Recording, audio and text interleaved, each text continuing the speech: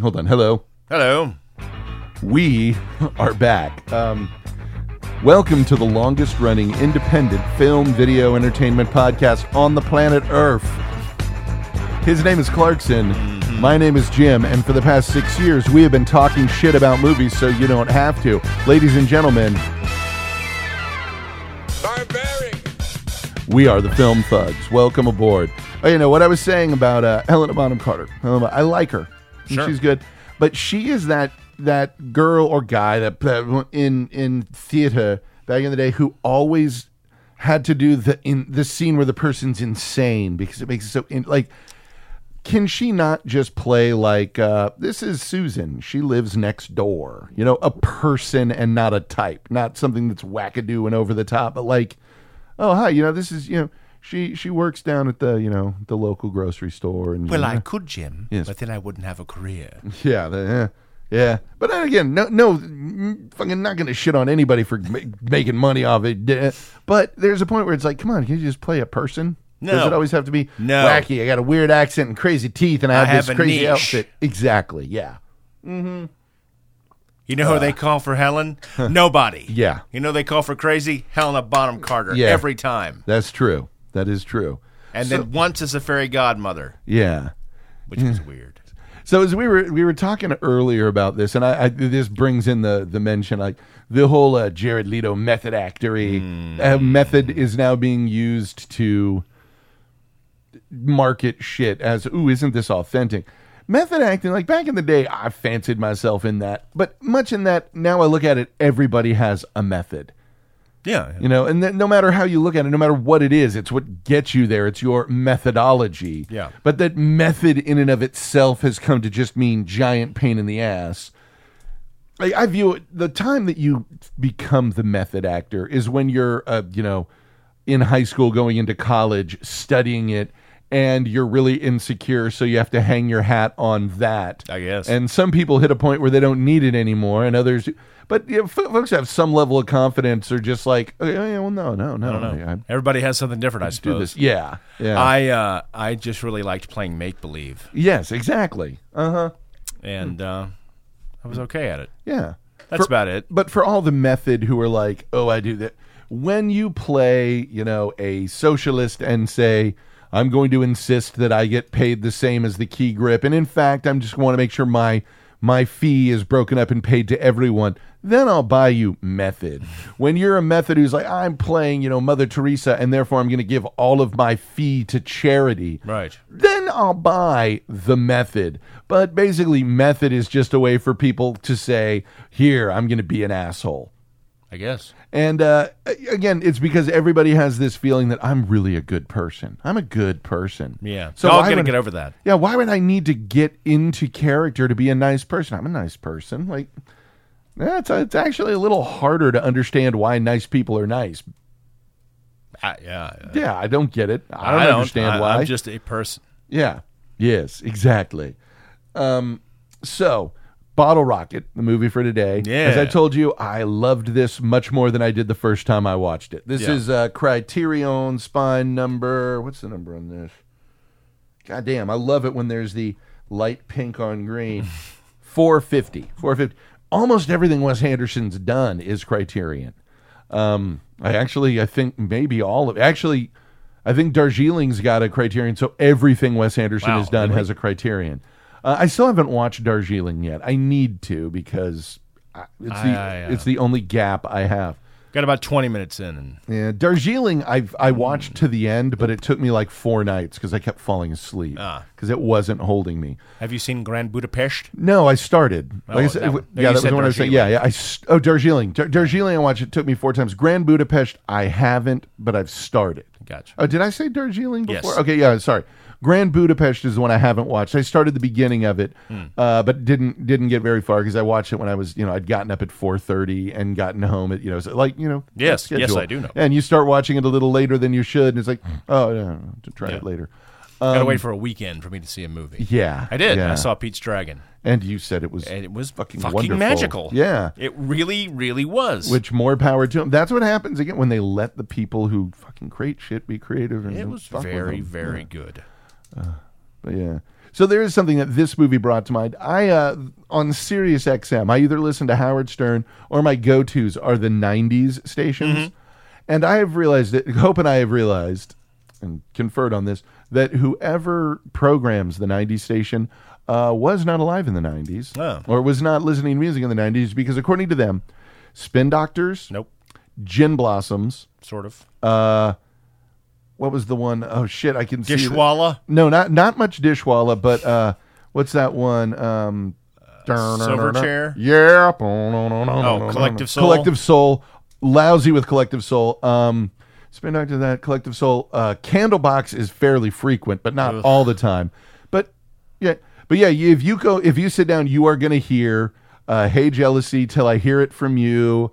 Found out about you, right? But Runaway Train from Soul Asylum somewhat, but not as much as you'd think. Collective Soul all over the fucking place. Spin Doctors, you will hear Two Princes or Little Miss Can't Be Wrong all the time. Yikes! All the fucking time. Yikes. I mean, when you have a station like that, why don't you just have somebody put your iTunes together and actually have it very well assigned, and then anything from the 90s just shuffle.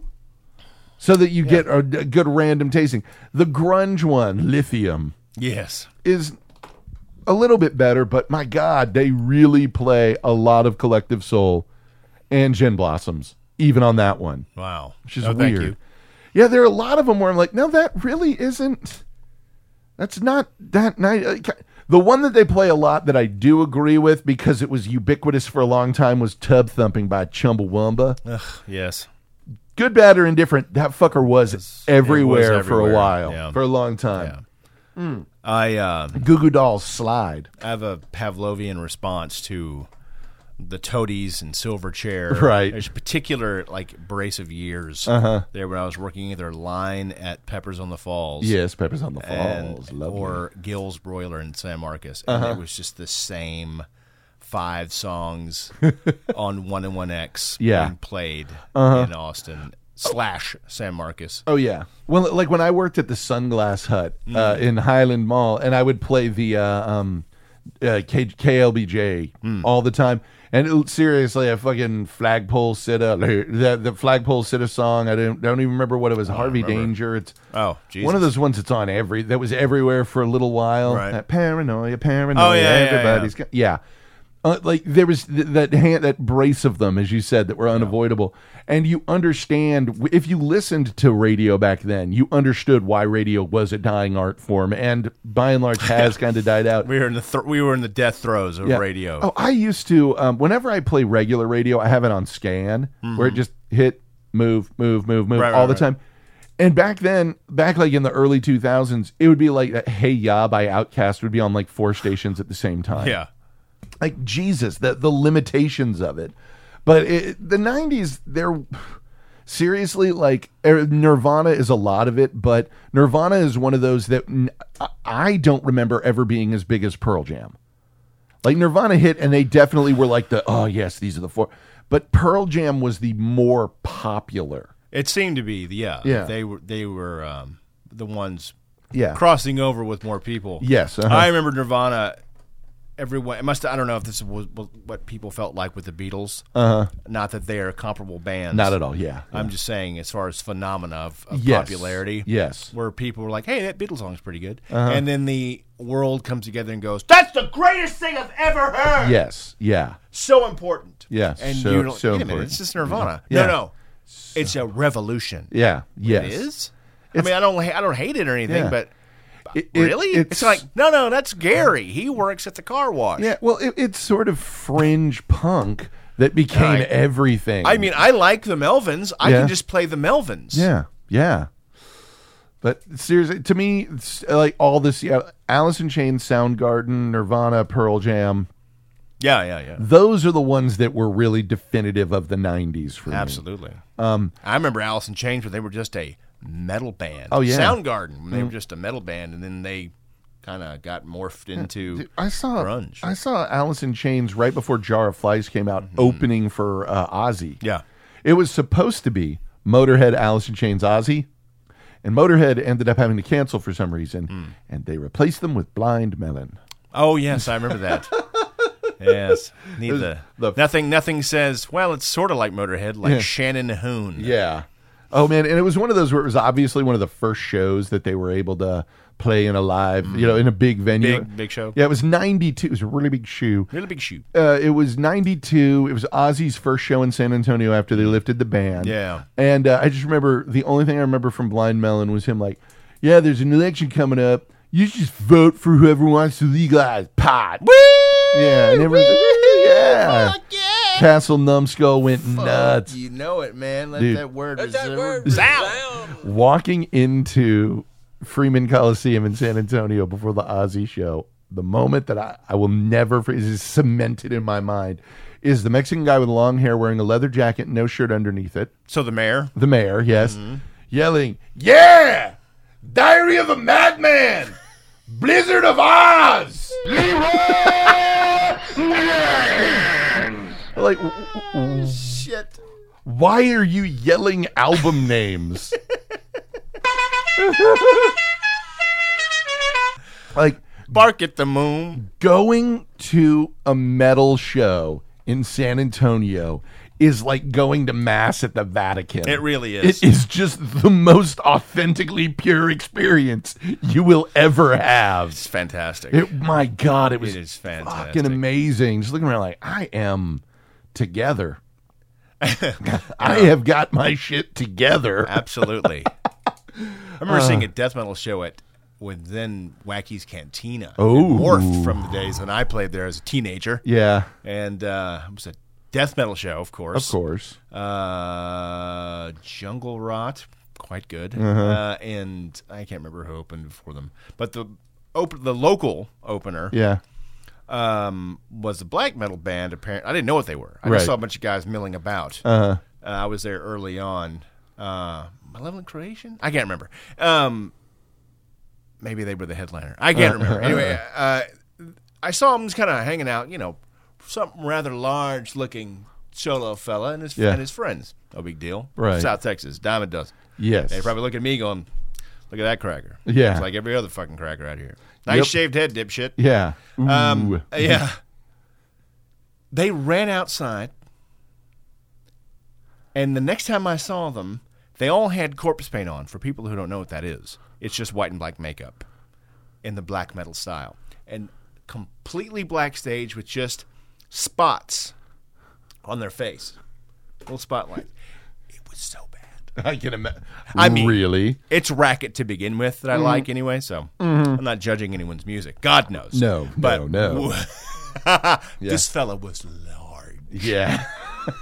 I mean. Oh, man. Like, I sat at the bar. The bartender and I kind of looked at each other like, Jesus Christ. They play here a lot? First time.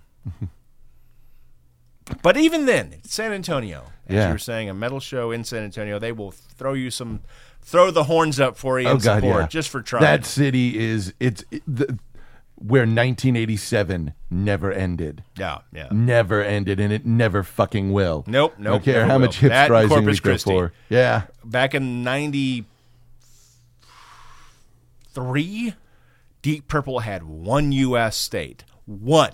And it was Corpus Christi. Makes sense, yeah. Because, it's like, I think the Scorpions still play San Antonio twice a year. I don't know. Even if they're not a band anywhere, like, well, we got to get together. We must go to San Antonio. We must go play at San Antonio. They want to hear Lava Fasting. But yeah, that. The rhythm of love. The rhythm of love. Yeah, that pause is the best. With that weird, like, reverse, the reverse reverb on the drums. Boom. So good. So good. So good. So important. But this movie crashed me back into when I moved to Austin. Like, this movie is almost more my genesis in Austin than Slacker, because I didn't care for Slacker. This one hit right about the time I moved here. Yeah. Right about the time I moved here, and it was the indie, back when indie kind of still meant something, when it wasn't just, oh, this is the independent arm of this studio. Yeah. I remember getting into it with an ex of mine about how, I said that the Star Wars prequels were independent films because Lucas paid for them, and all that happened was Fox distributed them. But I could look at something like, though I like Little Miss Sunshine, It's not an independent film. Right. Juno is not an independent film. Whatever. I have a pipe. Yeah, I have a pipe. Like, oh wow, so it's a movie that has a bunch of established known actors in it. That a studio set up and had distribution locked down before they even started filming it. Independent. Exactly what Cassavetes did. You know? Hot love. Yeah. I'm going to call the studio and get approved. It's not independent. This was not really independent. It was the beginning of when studios first started jumping on going, hey, what we need is what this. What we can do is this. Yeah. Reach out. Exactly. So today we watched, off the Criterion, we watched the original short that it was based on. And that's one that I really wish I would have seen earlier, because it was hard as fuck to find back when I was in film school. You weren't gonna find, if I'd seen that, I would have been like, oh, so wait, you don't have to have a beginning, middle, or an end to a story. You just kind of need to have. Well, that's why Wes Anderson is Wes Anderson. Yeah, you just have to have stuff happen. Just stuff happens, and it's tightly edited, and there you go. But and I think though what really gave it the plus was that it was unique. Very. At least the short, because it wasn't at the time that it hit. It wasn't someone trying to be Tarantino. It wasn't someone trying to be Linklater. It was an individual, like a unique voice. Yeah. What I said whenever somebody asks me about starting a podcast, the thing that I always tell them is, above everything else, fuck content, fuck everything else. It has to be a show that literally only you can do.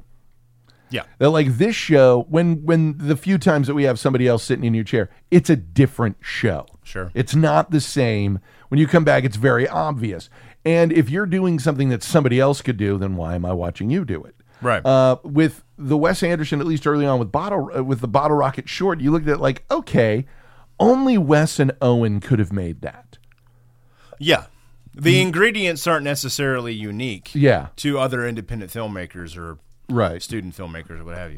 But how they're put together is very unique. Yes. And I think, and we've agreed and talked about this many times, that Owen has a certain grounding effect to Wes Anderson. Yeah. And doesn't hurt rather, that Owen is interesting on camera. He is. He just is interesting. Yeah, and that's something that we noticed right off the bat looking at this. It's like there's something about him. You look at this, of the people in this movie, who's going to be the breakout. Yeah. It's very clear. Like, Luke is going to do well, but Luke has never crossed over the way Owen has. Mm-mm. It's like watching It's Always Sunny in Philadelphia.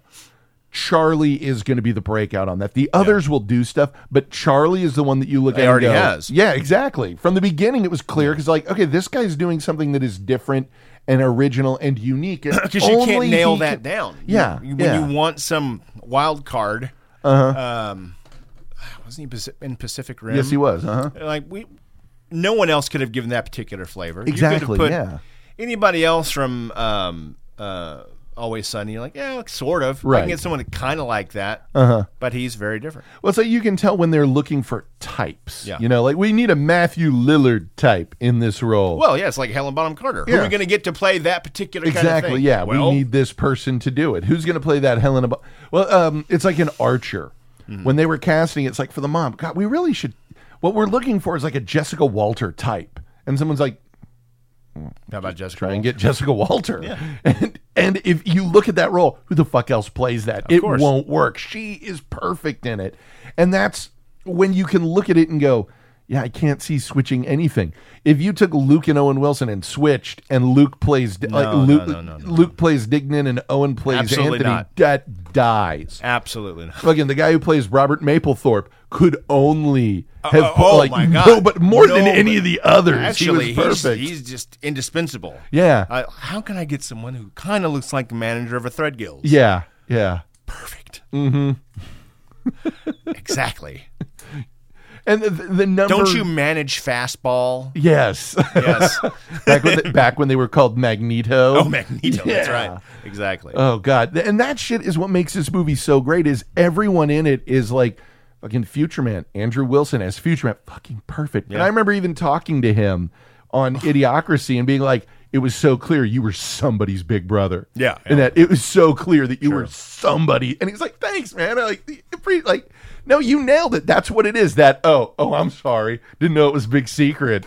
And hey, why are you hitting yourself? Everything up. He and Owen seem to have, well, especially Owen, because he was the same in the short and the feature. Yeah. I got this character locked down, got him down cold. Yes. And as soon as Future Man walked on set, like, okay. Yeah. I've got this. I know somebody like this or whatever. Yep. He drew from a deep well, whatever, what have you. But it's perfect. Yeah. And Owen is... What it reminded me of is my favorite scene from Good Will Hunting. It's because I listened to the commentary talking about it. When they're in the bar and Ben is trying to tell a joke and Casey keeps cutting him off. And at a certain point, Ben just goes, "You shut the fuck up! I tell you what happens, and you fucking know. That's how a story works." And basically, Gus Van Sant was just like, "Hey, Casey, do you know how to get under Ben's skin and really piss him off?" "Yeah." "Could you just do that?" And that's like, just wind up the little brother and set him loose. Yeah. And it's funny because you can always tell a younger sibling. Like, there's a woman I work with, and we antagonize each other a lot. And at one point, I was like, "You're the youngest in your family, aren't you?" "Yeah." Like, that's why we play off each other so well, because it's that little sibling. Oh, yeah. I know how to fucking get. I know how to Sure get a is. reaction here. Sure. Yeah. You and I, we both know. Watch if I do this. Watch what happens. It's true. And it's so clear, but yeah, having those characters nailed down so perfectly, and what you pointed out, the number of lines that Owen delivers, you're like, that's an Owen line. It just seems like an Owen line. Owen wrote that. You know my mom. Why don't we rob your mom's house? What? You know my mom and Craig don't have anything. Right. Oh, anything to steal at Mom and Craig's. Yeah. It's so perfect. Just Mom and Craig's. Mom and Craig's. Oh. Nice. It's little things like that. Yeah. Yeah. It's good. It's good. But what's interesting is from the short to the feature, the few locations that you're like, oh my God, they use the exact same location. That street they're walking down, that is the exact same street. Yeah. And how clear it was that it was Texas. That even though there are small towns everywhere, those Texas small towns and even larger towns like the older schools, there's a sameness to them that you can look at and be like, oh my God, I used to. The outside of that gym, I've been in that gym. I played a basketball game in that gym. Sure. Back when I was the in motel middle they school. stay outside of a Love's truck stop. Yeah. I'm almost positive that is just outside Houston on 290. As I said, it's 200 miles. He roughly put it 200 miles 200 miles outside of Victoria. So it that could have is, been on I-10 too. I don't bam, know, it's right there. And you know it. It's this, Yeah. holy shit. Yeah, I know where and there's that probably is. the same hotel Love's combo on I-10, 59, Yeah. and 290. Yeah, it's one of those things that you could find the wrong hotel, Love's combo, but it looks like this is the one. Yep, this is it. And then you drive a little ways. Wait, no, maybe it's this one. It's definitely this one. Then you drive 50 miles down the road. We were wrong. It's this. Jesus, It's this they combo. filmed it, all three of them. Yeah. It's so unique and so perfect to that. But what's interesting is how in seeing the way you grew from the first one, from the short, you see all of the elements there. Yeah. And really in Bottle Rocket, because I haven't seen it since I started watching the other movies. I watched it before Rushmore, and I don't think I've watched it beginning to end since. I've watched parts of it. There are elements that are so perfect. Like when they do their first robbery of Anthony's house, and the camera's in position, and he crouches down to his face dead center of it. I was like, Oh, yeah. oh my God, that is the most Wes Anderson shot possible. Squat down, then you get the squat view of him moving a figurine. Yeah. And it's always the shot, reverse shot. It's that, then the exact reverse. Okay, perfect. Following shot, run to quirky music. Yeah, yeah. Slow-mo. That Mark Mothersbaugh-esque music that's playing everywhere. It's so tight and so dead on and so just unique and perfect. It's just kind of his, just like Rushmore, we use the same descriptors every time with Wes Anderson, but they hold true, is that he kind of sprung fully formed. Yeah. He had his own, he had his own growth, of course, Yeah. but Yeah. the same things echo throughout all of his movies, and they all start here. Well, watching this movie, like the first time I saw it, my problem was the trailers for it set you up for a different movie. Yes. It set you up for a very, very different movie. And what I told you, there are 6 words that define this film for me. Great characters, fantastic dialogue, terrible story. Right. And to this one, honestly, the story works so much better for me this time. Like I admit I was wrong. The story isn't bad. It's just so different from what I was expecting. Yeah. And going in without that expectation and thinking, okay, yeah, this thing's going to fall apart. No, it doesn't. I remember seeing this around the time we're living at the band house and where things were getting shuffled out. Band was kind of falling apart and or not doing as much. And one of the guys that lived with us was an aspiring filmmaker. He worked for EverQuest or whatever the fuck that's called in Austin, the online game. Okay, yeah. And but he was an aspiring filmmaker and was really into movies. We saw Fight Club together a billion times. Yeah. Because that's what you did back in the days. Yeah. Fight Club was the one. We just got along because we both were really into movies. When you had physical copies and you couldn't just access everything.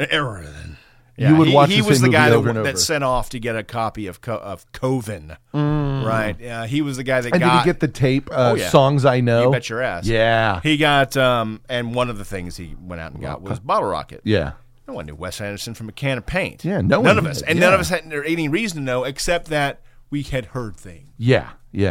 And I remember watching this the first time and thinking the same things you did. Yeah. Like, I like the dialogue. I like the characters. I fucking love the Mr. Little Jeans-esque character. Yeah. Kumar. I blew it, man. I love all the names. Touch. I liked there was something there. But the story did lose me. It lost me a lot more then than it did now. Yeah. Because I think this was probably my second or third viewing. Right. Second from beginning to end viewing for sure. Yeah. And I'm like you. I don't think the story's terrible. I don't think it was as lost to me back in the 90s. But then again, I was on everything but roller skates when I watched this the first time, so who knows? Yeah, who knows? Could have been. But even then, even through that fog, dialogue, characters, very strong. Yeah. Yes. Direction, incredibly strong. Yes. The story still kind of loses me there at the motel. Yeah. The love interest thing is... Yeah. It's charming. Yes. Very charming. Very charming, yes. But it doesn't really go anywhere. It doesn't tie up either. They don't finish that. No, they don't. It just kind of... Well, it's one of those things where it's almost more like a thematic narrative than an actual narrative. Right, it is totally Anthony's growth as a character. Because Dignan doesn't grow. Dignan is a constant, but it's seeing Anthony kind of grow and Mapplethorpe growing a little bit. Just because you're a piece of shit doesn't mean you're not my brother. Fuck up. Just because you're a fuck up doesn't mean you're not my brother. Yeah. I gotta admit, really touched me. Perfect. Fucking that Texas accent was... And you forget until you watch, not even the feature, but the original. Luke used to have himself a Texas twang. That is a pure Texas twang. Yes. That's not a put on. No. That's just right. The most pure, you forget that the guys from Supernatural are from Texas until every once in a while, werewolves are badass. Like, holy shit. Dallas just jumped fully formed out of you, son. But there's shit in it that could have been like, nowadays would have been put on as like quirky and, oh, look how... The burger place that had the school desks outside of it where they were sitting and eating. Back in that time, it was like, oh, wow, that's a cool idea. That's an interesting idea. It looks great. Now it would be so cloying. Yeah, and that's the difference between Wes Anderson then as opposed to Wes Anderson now. Yeah. That restaurant happened to have those desks. Yeah. Now he would put those desks in front of a restaurant. Yes, uh-huh. Is it? Yeah, and we're going to have a finger paint table over here. Yeah. You've seen his Visa commercial, right? Yes. That is the most perfect Wes Anderson thing ever. Like, could you put a bayonet on a 357 Magnet? I don't see why not. Those are my birds. I needed those. Yeah, it's perfect. He knows. Yeah, you need to take that. Don't worry, it'll play. Why would I take the hat off first? Don't worry about it. Hi. It's such a unique voice in doing this, but that makes the little perfectly human moments so great. When he calls Inez and does the word on the street is you love me. Rumor is you love me. And then he turns out and that moment that I looked at, I was like, you know what it's like when something happens or you learn something, you find, and you are so excited. You're like, I just need to call somebody. I call you, you can't answer. Fuck. I just call my parents because I have to tell somebody how fucking cool this is. That is such a great moment because, yeah, I have been there. Yeah. It's kind of like in Blaine Weaver's movie 6 Month Rule. There's a bit where he's talking with a woman, and there's this whole, and it's what ends up being like the love story that propels it all. But as she walks away, he's standing there watching her, and he says, if she turns around, that means she's into me. And she kind of turns around and looks, and every single guy has had that moment of bargaining rationalization where it's like, magical I need thinking. to know. Yeah, I need to know for sure. If this happens right now, then it's meant to be. Oh, it is. but I've got to call somebody. I have to tell somebody about this. She loves me. Fuck, yes, it's perfect. Sure. But the dialogue is so what sets us apart because there are so many lines that even reading them on paper, they're fucking hilarious. Yes. I can't fix a car like that because I don't have the tools. And even if I did have the tools, I don't know that I could fix a car like that. What? Yes. Oh, it's so sharp. But again, this is that shit. Anybody else says that, it doesn't work as well. No. Just, I love my touch, man. Did you even have a touch? Did you ever have a touch to lose? Oh, man, I blew it, man. When he walks in and little Jesus, they're sitting. Oh, get out of my head. Sitting on the couch. These little setups, where all the And the immediately job, gets quote up. unquote, is going wrong, and he walks in and he's just sitting there. Yeah, and then immediately stands up. Oh, Oh What are you man, doing I can't just do sitting this. there? I can't do it, Oh, man. can't do I this, blew it, man. man. I blew it, man. And he's standing in the freezer. Why are you in the freezer? I don't know, man. I'm sorry, man. I blew it. Oh, I blew it, man. I lose my touch. My work is it's with the fingers very fine, and the click, yes. And No that's problem. That's one where they found him. He and the tall guy, the manager of the store, who ends up being the math teacher in Rushmore, is his son. And they owned this cafe that they went to for years. Like, we got to put this guy in a fucking movie. Fantastic. Kind of like in Cannibal the Musical and Orgasmo, the Asian guy that they always cast as either a Native American or as the hip hop sushi owner. Like, we just got to put this guy in the fucking movie. This guy's amazing. Before you riggedy wreck yourself. We are Indian. We have teepee. We have many teepee. So fucking great. Yeah. But that there is somebody that you're like, if I ever make a movie, I'm going to have a fucking scene with this guy in it. This dude's going to have one scene of just, pickles. God, I've got a whole goddamn sideshow of characters ready to go. Just going to write something to put them all in, but I guarantee you they'll be there. They will. And one of them won't be too dissimilar from the fella from the short and the feature in the Dr. Pepper shirt. Yeah. Oh, yeah. You son of a bitch. You use guns to kill. You don't intimidate people with guns. You shoot people with them. Guns. Whoa. Much better in the short, I thought. Oh, yeah. Yeah. Well, because they used him in the short. In this, he was just there with a fanny pack on. Yeah. Which I am 80% there on getting a fanny pack, but it's that 20%. Yeah. That sounds like 20%. it sounds like I'm most of the way there. I am not. That's really sort of like being 20% there, but because with a fanny pack is a zero-sum game. If you think people are giving your 6'8" ass a wide berth walking on the street, put on a fanny pack. Yeah, They're going to give you. They're going to give you a wider berth and more looks. Yeah, I'm going to get this sidewalk. So some guys came by to. We had one of these door-to-door motherfuckers coming by, like, "Hey, we're doing a special in the area with triple pane windows." Yeah. We let them price way too much. Then we had some other guys come. They were really awesome. We're not going to do it, but at least we know. Right. And they loved the dog. Like Digby came out and was all over him, and I was like, "Yeah, people always ask me why don't I have a bigger dog?" And they're like, "Dude, you don't have to. It's great. You got to have a smaller dog than this." Like, yes, I could. Yes. I'd walk around with him in a fucking papoose. Like, yeah, it's my dog. Big enough in the fanny pack. That's what you need. Exactly. Why is my ringtone Bad Day? Because it can be. Because I don't fucking care. Somebody say something to my ass. Hi. Yes, that's my ringtone. It's my favorite song. It's my favorite jam. The only thing that would be better is if I used the song David Duchovny. That only people know because it was on. The only reason I know it is on the 20 before the movies at the Cinemark. They did like some ad for some. It was where Bad Day was, and they had some.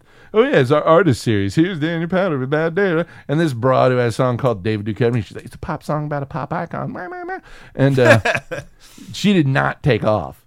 surprisingly enough. I'll be damned. But, yeah, it's that weird shit. This movie, though, it just encapsulates everything about that, like, odd time in America when it was... We were buying indie from a company and not really even being self-aware of it, you know? We had as much, you want a jolly good time? God's Not Dead. Oh, that movie's hilarious. It is the most self-unaware, just like... I love that. Oh, you don't... Oh. That's the best. That is the best. Oh, this is fantastic. Wow. And God's Not Dead too. Oh, I if that one wasn't $14, I would have watched it. Like, holy shit, this is amazing. We'll have to wait till they're both available, and we'll do both of them. Oh, dude, our Christmas movie is Kirk Cameron Saving Christmas. That's happening this year because I want to see your head explode. Because Monumental got nothing on this. Wow. Oh, I love the lack of self-awareness. I watched a thing with that. Fred Durst, Reverend Fred Durst, Fierstein guy. Yes. He's like, we're at a time now where malls don't, like this mall, the Galleria didn't even have a Christmas tree. Churches are being told that they can't have nativity scenes on their lawns. That's not true. That's not true. And the mall you're talking about, instead of doing a Christmas tree that they've done since the day they opened, decided to do a whole North Pole theme. And when people freaked out, they put a Christmas tree up the next day because... You know, no, that was pressure from the community. There is no war on whatever. Here's how I get war on Christmas. I view just like men's rights activists. Oh, you're upset that you're being treated like everybody else. That's right. And you can't stand it. Yeah. Happy holidays. I don't give a shit about men's rights. Nope. I do care about Christmas trees. Yeah. Oh yeah. But if somebody says happy holidays to you, you don't. I don't give a shit. But this was we lacked the self-awareness at this time to realize that's Odin's tree, bitch. Yeah. What? Oh. Saving Christmas will change your mind on that one, and you won't be able to look at a Christmas tree without laughing ever again. I'm sure I won't. Without laughing hysterically ever again, because Kirk Cameron explains why we hang lights on a tree. Come on. Okay, because Jesus was the light of the world and he was crucified on a cross made of wood, so we hang lights on a tree. You fans can stick it, brother. Just, the look on your face was so fantastic. Just, no, I don't know what things taste like anymore. Yeah. Well... This is the same fella that brought us the Way of the Master with the dude explaining about bananas. Oh, yeah. Yes, I have. If you haven't out there. It's great. The sound of our voices. Google Way of the Master banana. Banana, yeah. It's perfect. And it's then perfect. The guy does a cocksuck face. Yeah, he's like, yes, you see, does. it fits right in my... Oh. Yeah. Yeah. There you go. Yeah. Now that. It's fantastic. That's good. That's science right there. Oh, God, it's fucking glorious. Yeah, but when the second one comes out, we're going to do a double feature assault on that. And for all the Christians out there who are so offended by it, your refund is in the mail. Yeah. And even folks that we know, even Phil, who's a Christian, won't give a no one cares about that. Yeah. Christians don't care about that. Assholes care about that. Yes, they do. So. Oh, boy, do they ever. Christians aren't affected. Yeah. An asshole who'd find a reason to be an asshole no matter what. Right. Yeah, the guy who, if he had never heard of Christianity, would be such a big Cowboys fan that's all you'd ever hear about. Right. Like, yes. Oh, jeez. Yeah, that's true. Troy can just throw the ball. He can't catch it. Sorry. That is... But seriously... Romo, more like homo.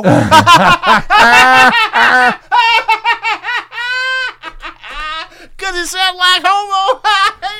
Faggot. It genuinely does. Yes. Almost went too deep there. Almost.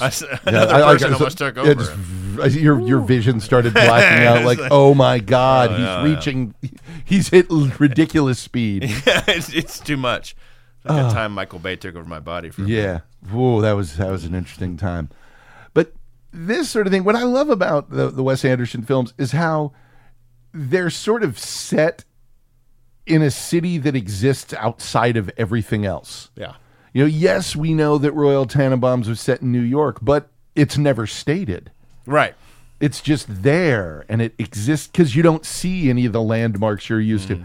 I didn't know if this movie was set in Houston or Austin. Somewhere in between. Yeah, I knew it was Texas just because there are parts of it where like, oh, that's Houston. You can just feel the Houston. Feel the Houston in See the the air. humidity in the air. Yeah. Hanging just there. Just right there. But how it totally exists in its own world. And this one, I love how Dane Cook once said in one of his acts, and I've never agreed with the comedian more. What every guy in this world wants more than any sex thing is to be part of a heist. And like, yes, you are correct. Every dude does be part of some shit where you got a headset on, like, I'm in. Like that kind of whole, like, yes, we want to be part of that. And this movie tackles that from a certain angle where it's like, yeah, this is what people want. They want to be part of this cool, badass, like, hey, heisty world. Well, it was all over the place. But yes. In those days, after Tarantino made it look like, all you do is buy a jacket. And I think Owen Wilson actually has a jacket like Tim Roth from Reservoir Dogs somewhere early on in the movie. Yeah. Well, that's what fucking Mapplethorpe just didn't have the tie, but other than that, he was... Yeah, but he didn't look like he one of the robbers. He looks like he manages a thread case. Yes. Or... The Spirit Award goes to Bob. Yeah, Spirit Award goes to Bob, for sure.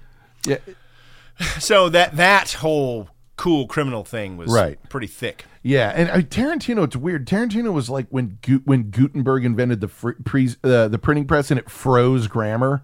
Yes. Like Tarantino came out with Reservoir Dogs and it was like independent cinema. The language of that was locked in. Yeah. What I like about Wes, because this was made, actually, God, what year was this made? Because I think the short 92. was made in 92. But Bottle Rocket, the feature, is 1996. Oh. So, yeah, this was very much this was fucking post Pulp Fiction. Yeah. I love that he didn't go that way with it. No. I'm not saying he was doing that. No. In general, well, the world was. Like, watching, have you ever seen Hard 8/Sydney? It's Paul Thomas Anderson's first movie. There is a whole bit, and basically it's John C. Reilly meets, what's that older guy who's in all of those movies with him? Philip Baker Hall. Okay. And he plays Sidney, and he's like this old-time gambler who'd been in Vegas. He's kind of showing Reilly how to be a gambler of that ilk. And there's this whole speech that he gives where they're sitting there talking. He's like, hey, do you have a match? And Reilly goes in his, I never carry matches. I just won't carry matches. Really? Why not? Well, one time when I was saying, I had a pack of matches in my pocket and they all lit off at one, but it was straight up, I don't tip. It was that scene. And back then, auditioning for student films where I'm doing a scene that they wrote and I'm like, oh my God, you want this to be, this is your fucking, why don't we rob restaurants moment. It doesn't come off natural. And this is things to do in Denver when you're dead. Yeah. Yes. Yeah, Things to Do in Denver When You're Dead went their own way. Yeah. And what I love is I saw actually at the Draft House a handful of years ago, they did a Things to Do in Denver When You're Dead screening with Treat Williams. And then we went to and drinks at Lala's afterwards. Oh. So I got to have a drink with Treat Williams at Lala's. Was he? He was. He was delightful. He was a treat. But the director was saying, I talked to Quentin Tarantino right when my movie came out, and Tarantino was like, I'll give you $1,000 for every review of your movie that doesn't mention mine. And even Tarantino was saying, no, these movies had nothing to do with each other. There was no connection, even stylistically. But that trailer, boy. Oh, yeah. Boy, that trailer was like, put it all in there. Yeah, there's some surf music we can put behind it. Everything has, because it wasn't like none of it. None of it. Like Tarantino doesn't fuck with slang the way that movie did. He doesn't have that type of over the top characters. Right. And it just didn't. It wasn't. But at that time, everything was. It was like, so you're either Kevin Smith, Quentin Tarantino. Yep. Those were the big ones. And it's so funny how the changes that have happened with those guys since then. Robert Rodriguez was sort of his own animal, but there was he was so tied in with that whole scene. Oh, it was unavoidable. But it was literally back then, every filmmaker that came out, it's like, so are you Quentin Tarantino or are you Kevin Smith? If you really, really look at what was happening with that shit back then, because even movies like SFW with Steven Dorff, Let's Take Back Our Freedom. Yes. It's it was such a different time, and we really have been feeling that ever since.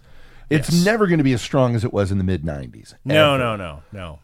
But man, this no one will forget that nose ring of a time. Oh, God, yeah. Oh. You just kind of look at all of it and go, why were we doing that? Bowling shirts. So many white... Why did we think bowling shirts were a good idea? Why was putting your hair, having your hair long enough to tuck it behind your ears? But that's just... Why did we do that? All you're going to do is be tucking your hair all day. Yeah, why don't you just cut your hair? That's weird. Now, some of the fashions I was okay. Like a flannel shirt, if you didn't live in South Texas, was great. I did, and still wore them. I had so many fucking flannel shirts. Sure. Oh, my God, I had so many flannel shirts. Enough to make Oregon blush. Yes. I'm like, dude, you need to calm that shit down, please, man. But it's fucking insanity. I love, though, that we didn't realize it at the time, but now you look back at it, how fucking precisely dated the 90s were. Oh, yeah. I shouldn't have had to look it up. It should have been like, this is about 94 to 96. That is very clearly when this movie was made. Yes. And no Weird one... time. Yeah. Especially when you look and realize a couple of years later, Rushmore and Tannenbaums. Mm-hmm. What the fuck? Yeah. I mean, just absolute evolution of talent in this beautiful way, because it didn't change. It was evolved. It was just, he sharpened. It was like, wow. Yeah. This guy knows what he wants to do. Yeah, the footing wasn't as sure. Uh-huh. It was steady. Yeah. It wasn't as sure. Yeah. And by the time he gets to Rushmore, he's like, no. Yeah, Rushmore, you had that fucking together. And then when together. Tannenbaums is like, I tap dance in the dark. Exactly, yeah. No problem. Tannenbaums was, oh, Jesus. Both of those were so fucking good. And it is cool, though, to look and see the stylistic references here. Mm-hmm. And I think now with this, going back to Harold and Maude, it's going to be very, holy shit. Wes Anderson only watched Harold and Maude. Like, that's only all I could movie think he of ever when I saw Rushmore about 20 minutes in. Uh-huh. I know this. Mm-hmm. Why do I know this? Yeah. Okay. There it is. Got it. Huh. I wonder how many other people in the theater right now are thinking Al Ashby. Right. 5? Yeah, if that. Well, it was Austin, so possibly more. Saw it in Houston. Oh, saw it in Houston. Oh, so nobody. Nobody. Literally nobody. Hal, who now? I was the only one having a good time, I guess. Yeah. It's this, though, like, I miss that era of the 90s a little bit because there was such a different feel to it. Such a different feel to everything. There was a cynicism, but it was different than the cynicism of today because it was almost like an optimistic cynicism.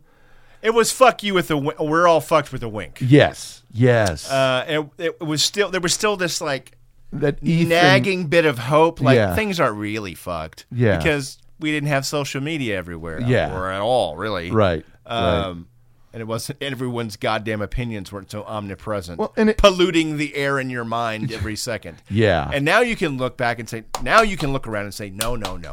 Truly fucked. Yeah. Oh, yeah.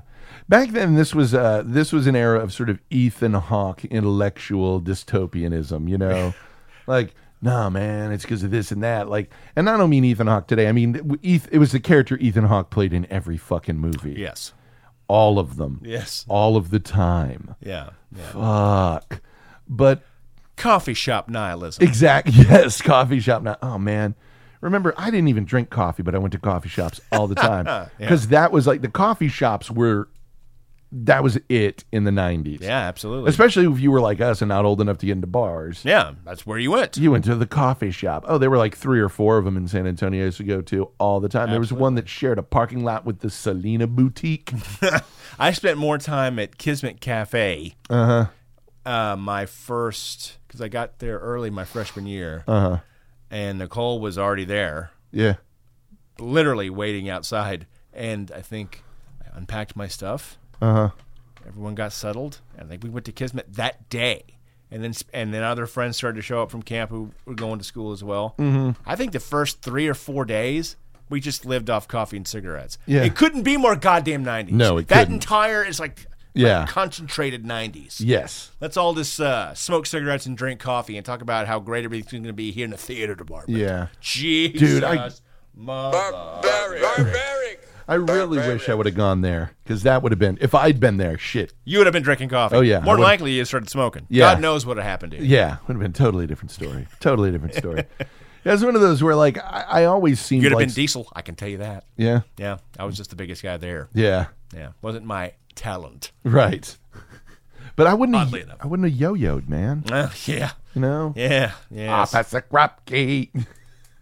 God. Fucking weirdo saw me yo-yoing. Yeah. Oh, that's in the That's play. what we need to put in the play. Yeah. Yeah. Sure. Why Sure. not? It's not dandy enough. When you jump on top of a... Oh, my God. Yeah. Oh, back in the day. Back in the day.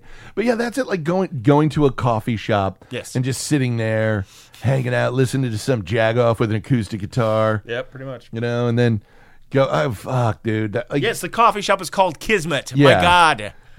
Well, my favorite, they renamed it Metro, but on the drag, there was one, when I moved here, there was one on the drag called Insomnia. Of course. It was open 24 hours a day. It was great. I miss living on the drag, because it is technically a dorm, but that is as close to living like in the city as you could get while still being in college, you know? For Austin anyway at the time. Yeah. Oh, and at the time, Jesus, Austin. You still had to navigate through gutter punks to get to Tower Records. Yes. Like, ooh, how urban. Yeah. And it's like, Aren't you from Westlake, motherfucker? If you were on one side of the street where UT was, none. Right. Across the street, it was all these fucking drag rat pieces of shit. Yep. And like just the catastrophe that happened, like Les Amis, the coffee shop that is in Slacker, that is now Starbucks. Right. It's just, such a fuck you to that day. I always be like, oh no, it's so authentic. So Austin, it's so important. So important. Those things though, like that shit that is just frozen in time from back then, you know, by your fucking CDs. You had that CD sleeve in your car because you had your portable CD player with the tape that went in the tape deck so you could listen to your... Absolutely. Yeah, or maybe you'd made a mixtape that you could play and just listen to all over and over and over again. It's some weird mix where it's like, oh, here's Benny Goodman followed by Pantera. What am I doing? I'm so different. I'm interesting, aren't I? So deep. Mm-hmm. But that shit, God, I remember getting my first email address, fucking checking it, knowing I'm not getting anything. You're complicated, aren't you? I know. I'm so interested. Try not to be. I'm so moody. That was the perfect line. Try not to be. Perfect line. Yeah. Because that chick was so on here. Yeah, you had to be a little tortured, a little weird. Yeah. And for those of us, see, I made the mistake. I didn't understand the little part. A little torture. Didn't realize that because I went whole hog I was fucking anguished. Oh no! Don't go with anguish. I was in a cell of angst all the time. It was horrible. No. Oh. You have to get a little bit to hint at some, Oh yeah. deeper reservoir of ennui just below the surface. Oh yeah. I've fucking mastered that shit. Oh yeah. I'm like, a little bit of that. Inside, nothing. Nothing. It's just a goddamn clown circus. Oh yeah. Yeah. Oh yeah. I don't have clown music. Nope. But trust me. Yeah. 2 years after, actually, had this movie been made in,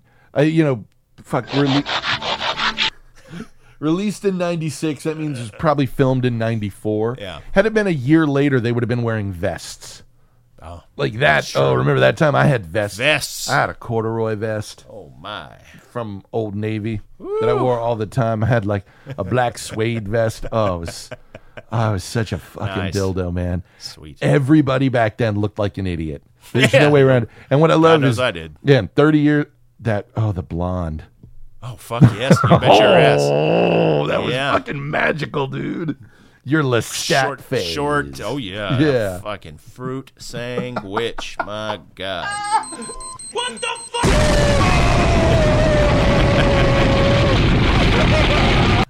Well, and remember, too, for me, with this type of movie thing, I was living in the Dobie, which at the time had the only 100% independent movie theater in the state, I think. I could be wrong. If I am, I don't care. Doesn't matter.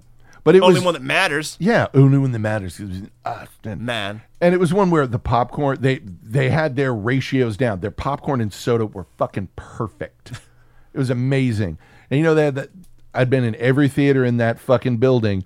They had that one that had like 15 seats in it. One where there was a row that was one chair. The Egyptian one that had fucking pillar in the middle of it. And if you knew, you'd go in the back and there was that little room that had the double recliner that you could sit in while you watch. Oh, it was awesome. Nice.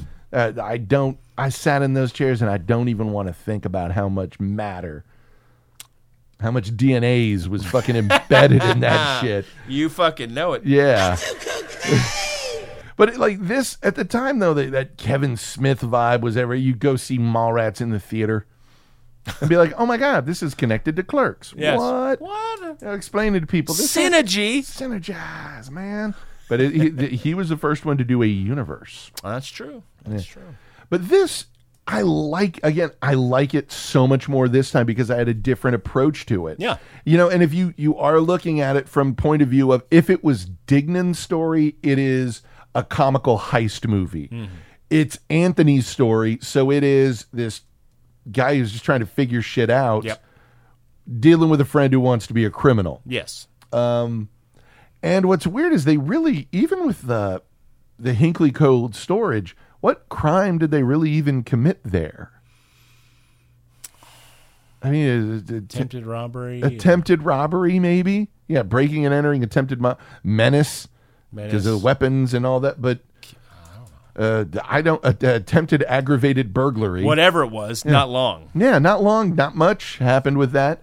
But yeah, the robbing the bookstore was so fucking great. You idiot!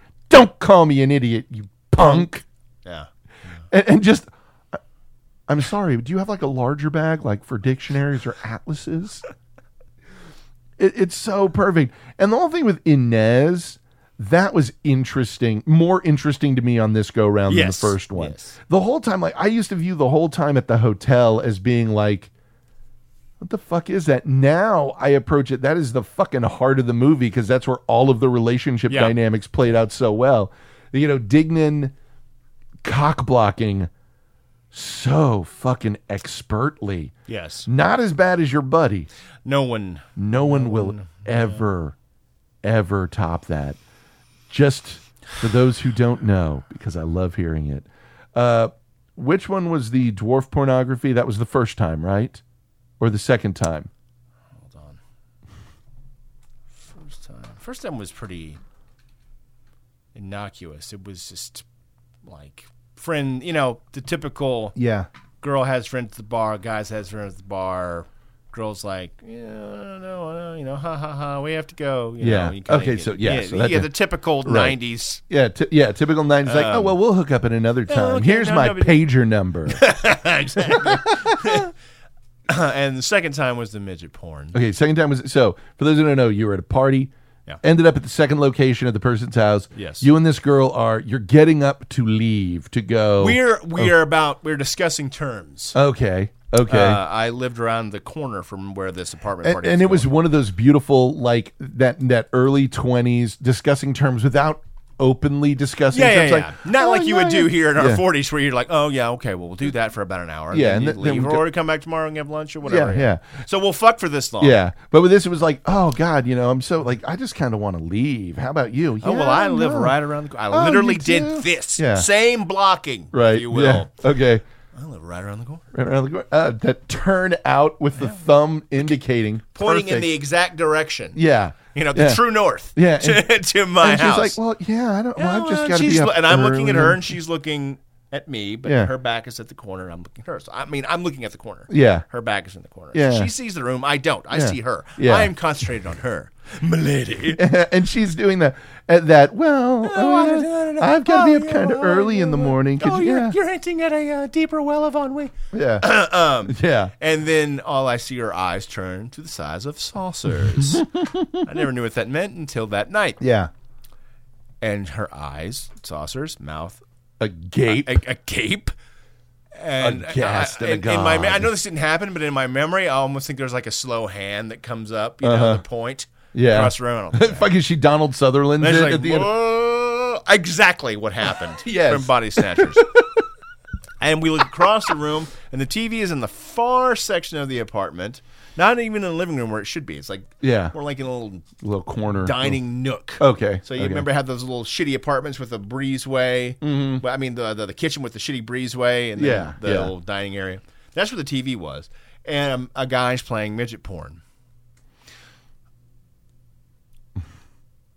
Midget porn from across the room to a young lady who has never, I'm sure, ever seen something like this, looks like a man fucking a child. It's horrifying. Yes, I would imagine so. Absolutely horrifying. I had worked at a porn store. And you were horrified. I was horrified, but I knew what this was from across the room. Old hat for me, dear. Yes. Oh, pardon me. I know this. I even know who that actress is. Well, what's funny with what you're talking about with the pornography thing being shown at a party, I knew these guys had a house. It was the one that I lived in that you helped me move out of, that house. For a while, that was one of those old style houses where you walked in and there was like a narrow living room. Yeah. And then there was like a narrow family room right after that, like before and that front room, they had like a couple of couches and a projector pointed at a wall that they would have movies on. And they'd have parties at that house all the time. And they would always have porn on that screen. Wow. And it was the gauntlet, because if you were walking through with a girl, you could not even hesitate in front of the screen. Just kind of walk through, like not even, there was pornog. I didn't even. Who knew? Yeah. I didn't know that they're still showing that scene with Jenna Jameson on the beach. That is on. Only reason I know that is because it's on every goddamn time I come over here. But yeah, that kind of thing, which is, oh shit. So that was a minor infraction. That was the second one we just kind of went, Mondays, Okay. Well, the mood's been killed here. Oh, well. Instead of you seizing on that opportunity, let me get you out of here. I'm sorry. This is No, I had to go across the room and yell at that dude. Yeah. And then I got this whole thing. Right. Yeah. Anyway. Then later on, Halloween party. Another guy's house, and this is so beautiful. Major stoner fest kind of party.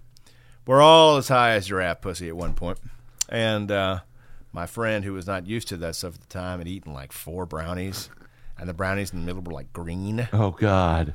So he thought these are just brownies. Yeah. And he had a couple of beers as well, which not much of a drinker really. Right. Kind of gets on top of him. So that mix, which would have got on top of anybody. Yeah. Quite honestly. Yes. Damn sure would have got on top of me if I had done that in the same ratio. Yeah. And time frame. Anyway, well, she's here at this party. We've been talking all night. And there couldn't be but 7 inches between us. We're in that. We are in our world. Oh yeah. World within worlds at this party. We have our own. Everyone knows that. Yeah. That everything's falling away. I'm focusing here. It's that which one of us is going to break and lean in for the kiss first. Oh, brother. Oh, yeah. That. There. Oh, yeah. That's such a beautiful fucking moment where it's like. Sense memory coming back. Yeah, you can feel the lean that only existed in that moment. Yeah, the energy in the room starts to shift. You feel things. Your whole body becomes tuned to something is going to happen. Yes. Something is unusual. I mean, the universe was bending to my will, Jim. Then a seal comes on in the background. Finally. Yeah. Exactly. And it's exactly what happened. And right when we're talking, it's all soft talk. And we're both fucking wrecked. So no more negotiation. This is just like, it's both of you are holding up the giant yes. Yeah. Things are great. And like Jack Nicholson to the door in The Shining, it's like, boom. Face appears. A face appears, dressed as a construction worker, and says, to me, in that breathy, hammered, I can hear it right now. I can feel the breath on my ear. She's giving you the fuck me eyes. We both just looked at each other like, oh, fuck.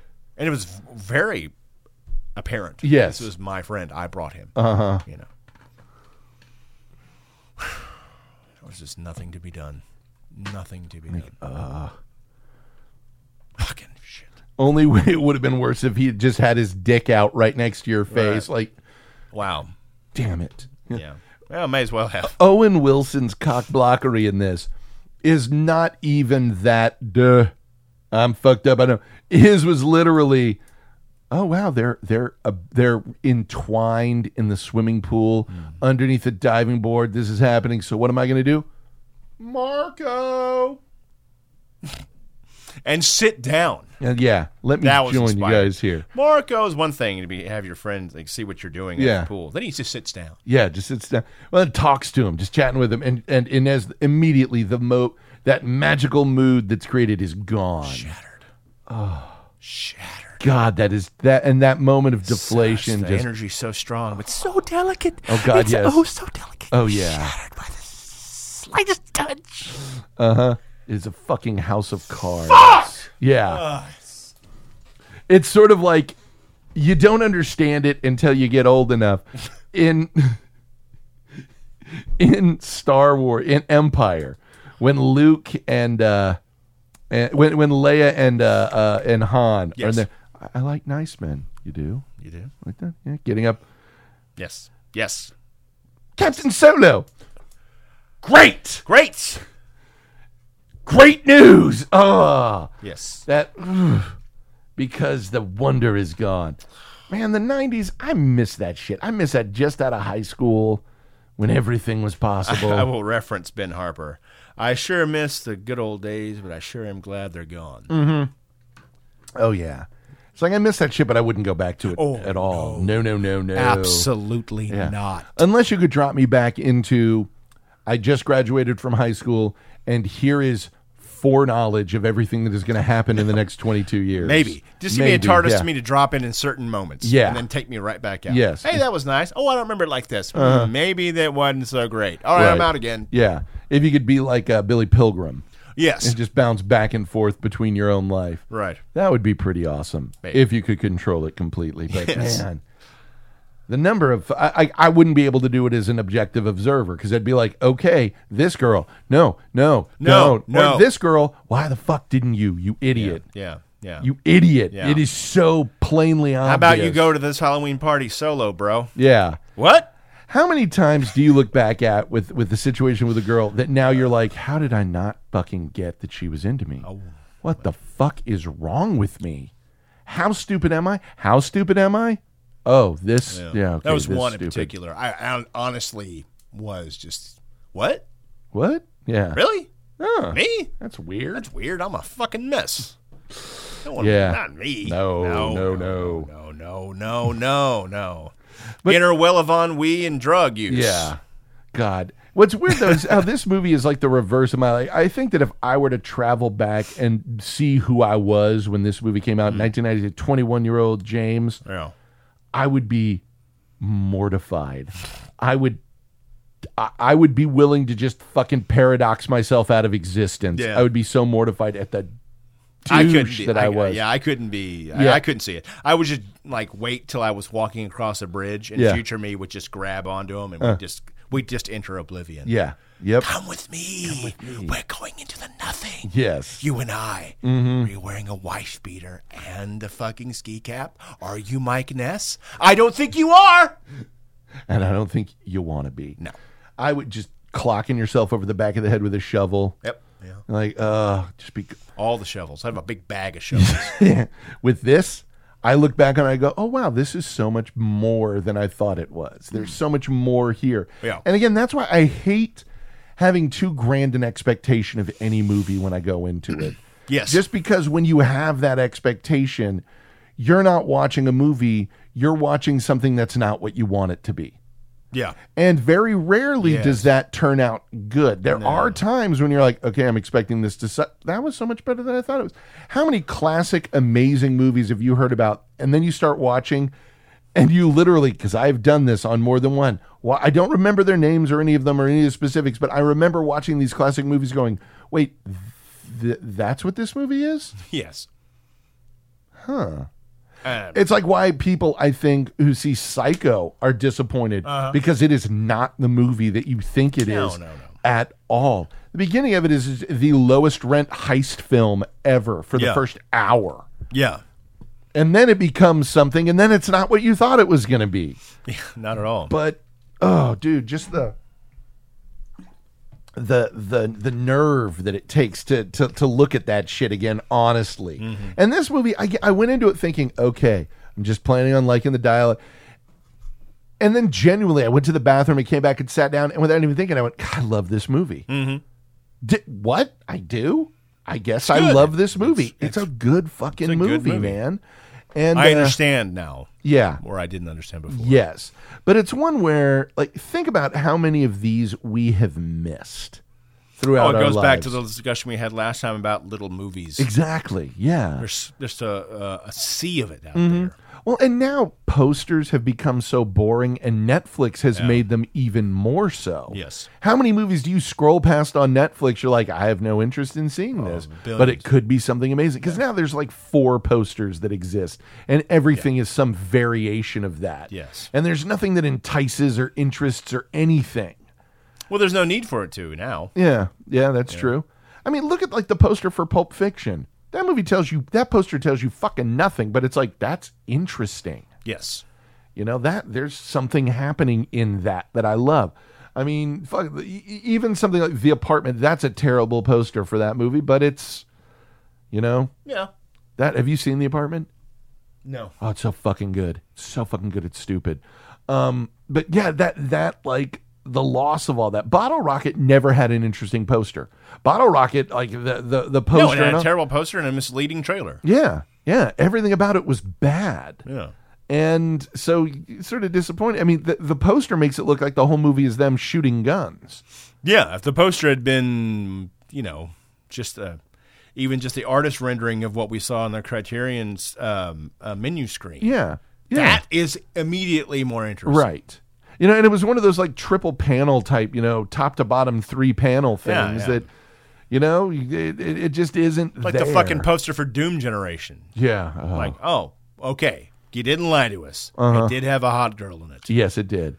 That thing I saw in the Dolby Theater, and that's the only movie I ever almost walked out of. Man, a Shivitz. Yeah. That is a bad movie. I didn't walk out of it because I didn't walk out of movies. Right. Yeah. That was the only reason I was there. Yeah. It just never occurred to me. Like, I am not leaving. I am sticking this out. I don't have to stay. Yeah. That was a big time. That was a big revelation for me. Yeah, because I can just leave. Yeah, that thing was the most misleadingly everything. Oh, what and the stabs at humor. Every number in it is number is 666. Just terrible.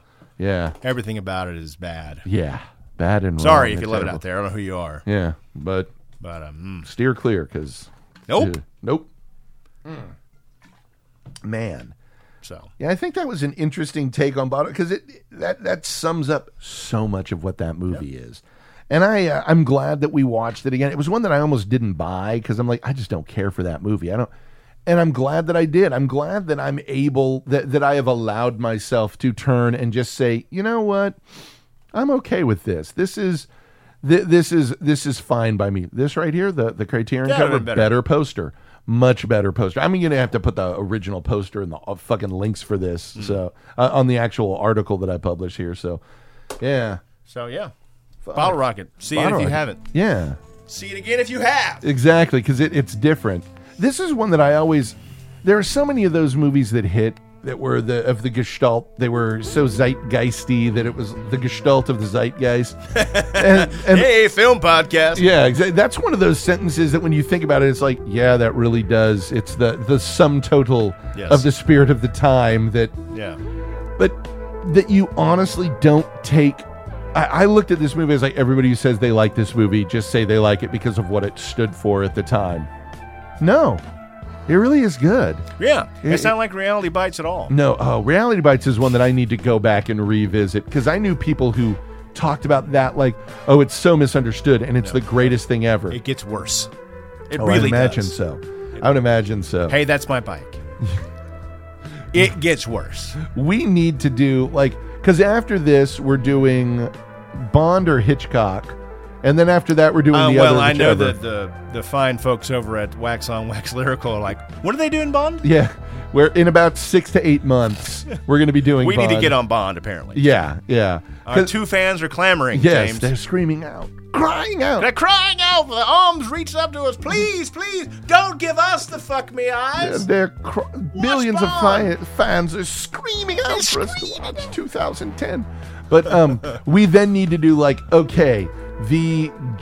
movies that defined our generation. Sure. Because rewatching Reality Bites and then talking about it, rewatching before sunrise again, oh man, those. Let's watch movies. Singles. Oh yeah, Singles I think holds up. I haven't seen Singles in a billion years. I like Cameron Crowe. He has not done much that's not good, so I'm down with him. So until next week, go watch The Friends of Eddie Coyle so that we can talk to y'all about that. See you next time.